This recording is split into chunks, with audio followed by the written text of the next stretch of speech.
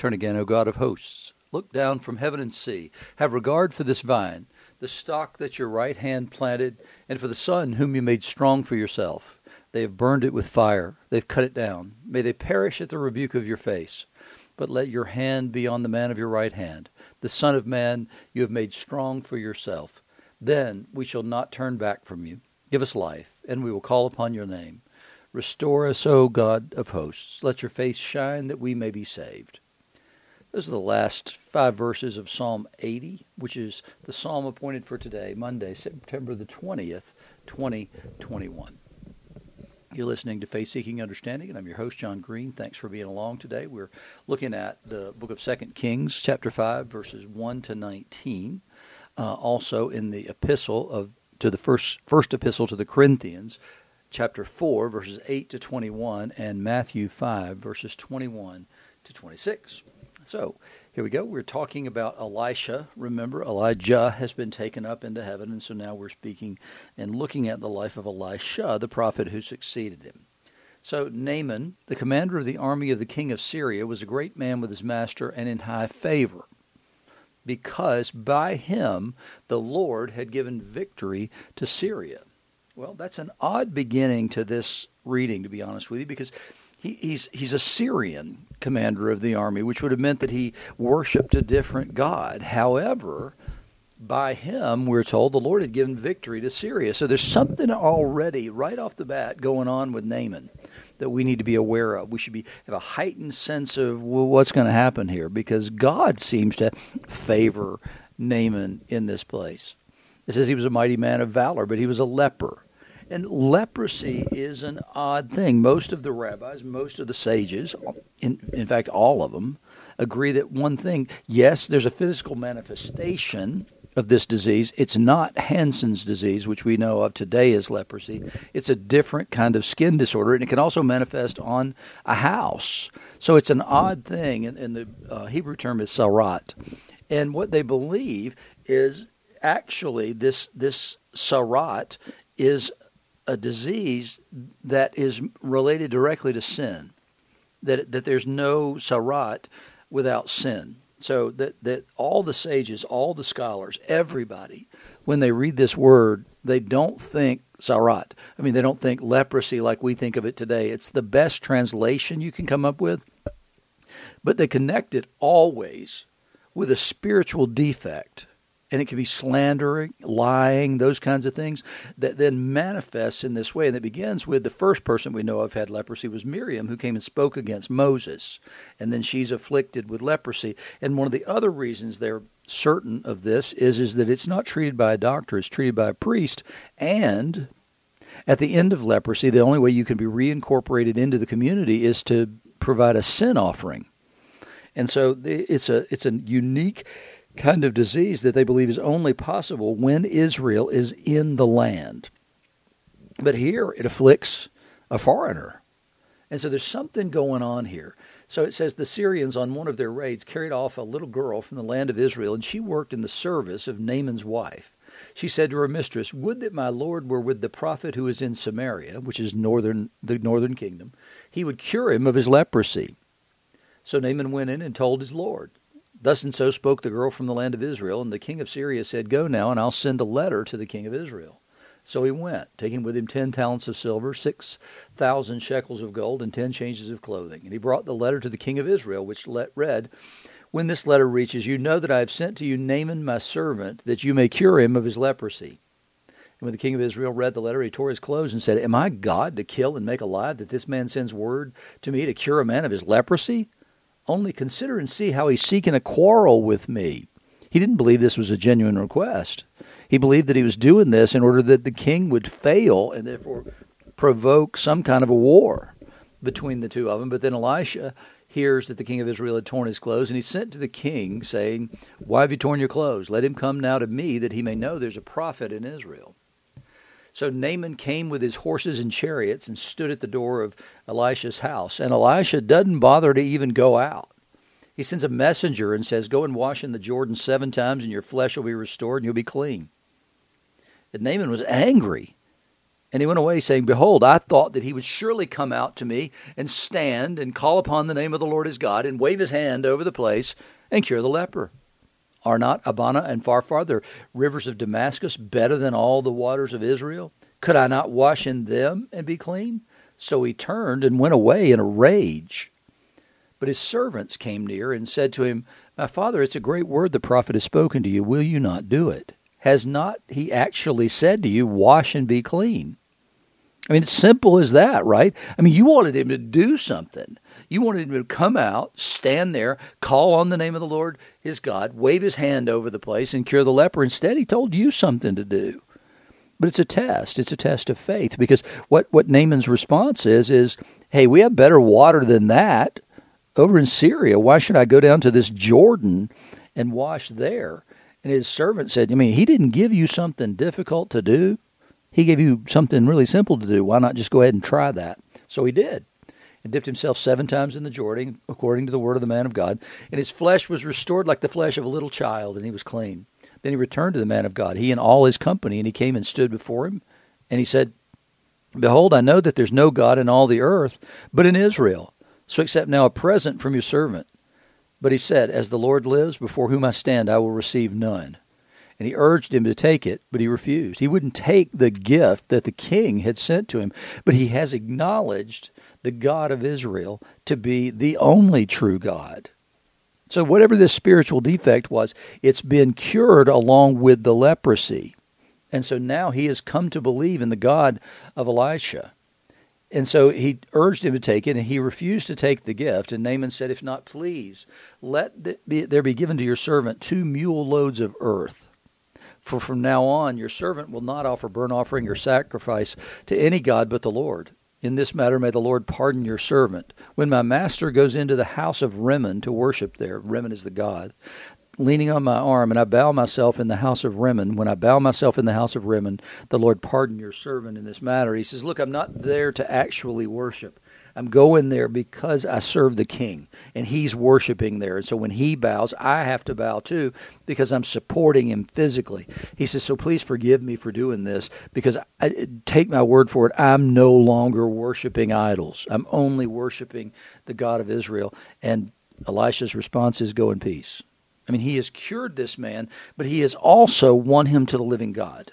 And so this man, who was formerly an idol worshiper and a pagan in Syria, now comes to know the God of Israel is the only true God.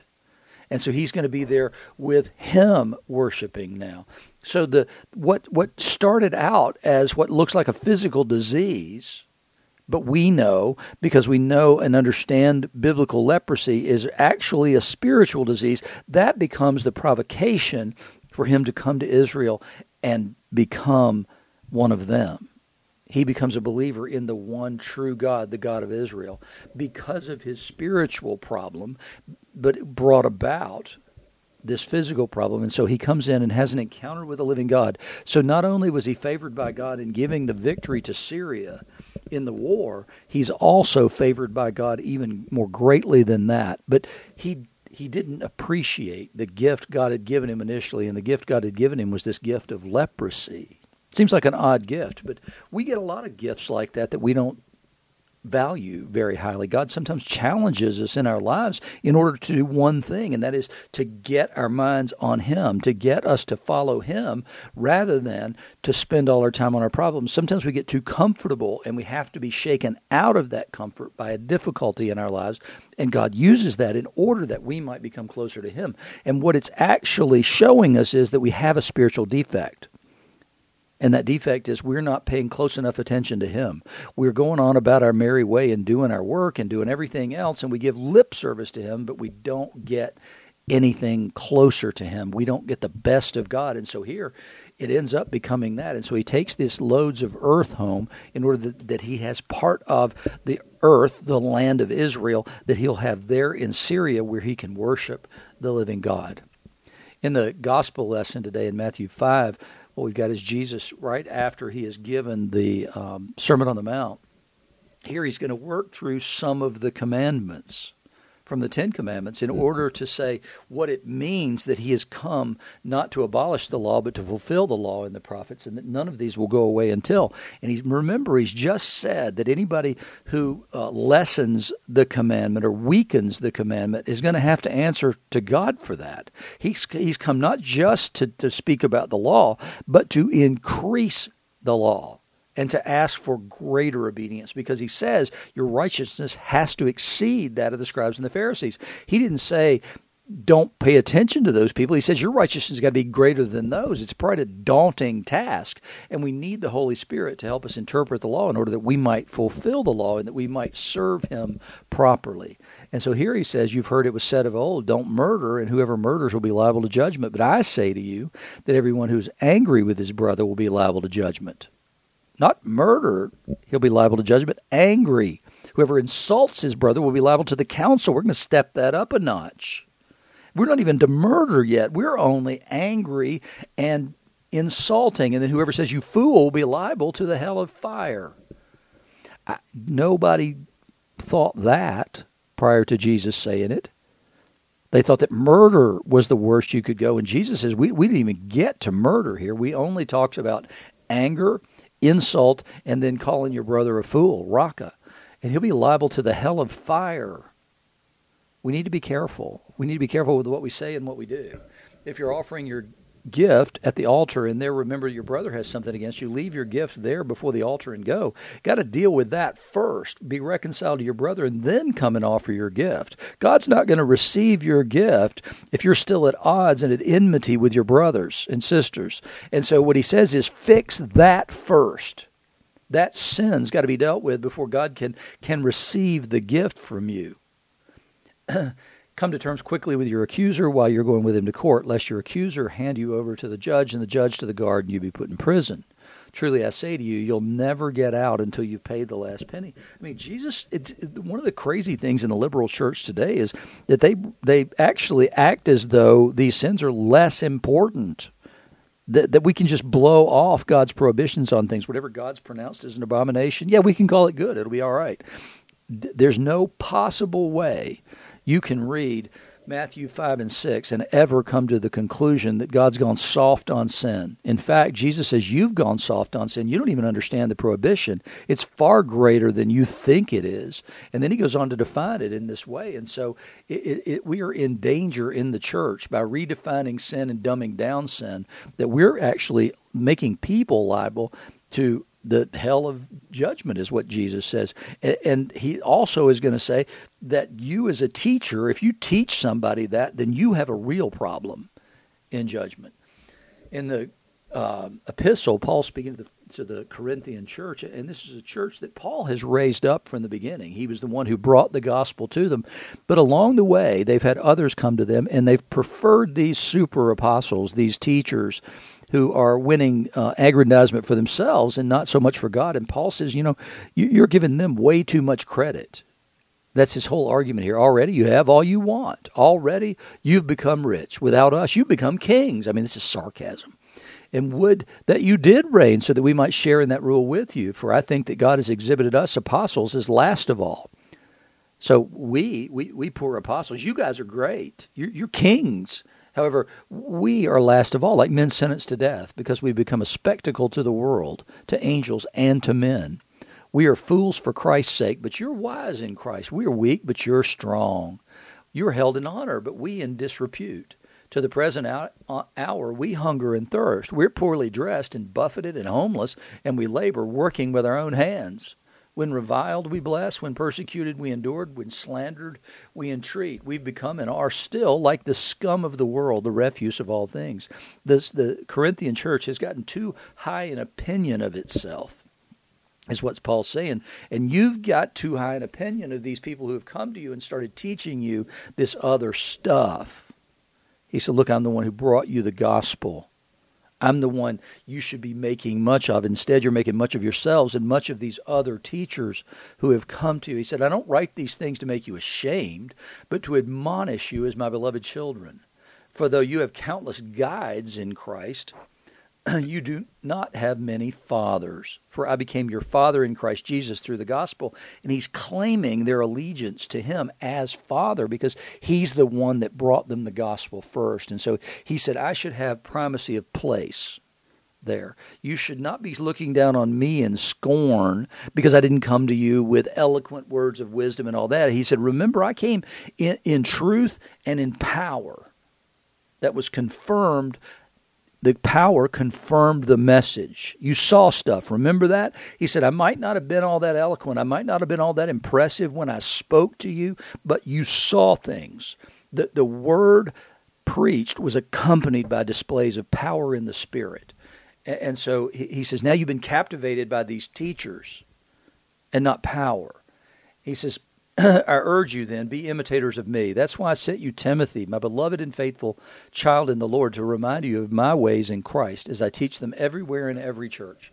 Some are arrogant, as though I were not coming to you, but I will come to you soon, if the Lord wills. I mean, Paul is really upset. He feels like he's been rejected by this church in favor of these super apostles who have come, and their eloquent teaching has won them away from Paul, and they begun to prefer him.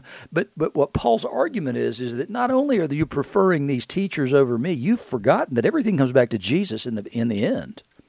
You're actually setting these guys above Jesus, not just me. And he says, some of you are arrogant, and you're saying bad things about Paul, but I'm coming. And I will find out not the talk of these arrogant people, but their power. Here we go. We're coming back to this idea of the power that resides in us, and that's one of the things that we in the church, I think, have forgotten. We've fallen after these teachers, and we've been led astray by many of these teachers who come with eloquent words of wisdom, but there's no power in their message. People aren't getting healed. Those kinds of things aren't happening. We're not seeing changed lives. We're seeing instead just people falling in love with teachers who tickle their ears. And that's the same problem Paul's saying is going on here in Corinth. He said the kingdom of God doesn't consist in talk, but in power. And way too often, I think, in the church, we've devolved just to talk. And we no longer see movements of power. We no longer see healings. We no longer see the things that we used to see, the things that have happened from the beginning, since Jesus committed that power to the church, since the Holy Spirit's been given to the church. And it's partly because we don't have any prayer in the church. We become a group of people who come and listen, and who enjoy listening to somebody else talk, rather than taking what you hear and applying it in your life. And so we don't have any power because we've become listeners. And the people who teach, we don't see the power in them. And Paul's concerned about that, and I'm concerned about that. He said, what do you wish? Should I come with you a rod or with love and a spirit of gentleness? It's the same choice Jesus presents to us as well. Do we want him to come with a rod, or do we want him to come with love and a spirit of gentleness? And so we as the church need to go back to our first love. Simply put, it's Jesus.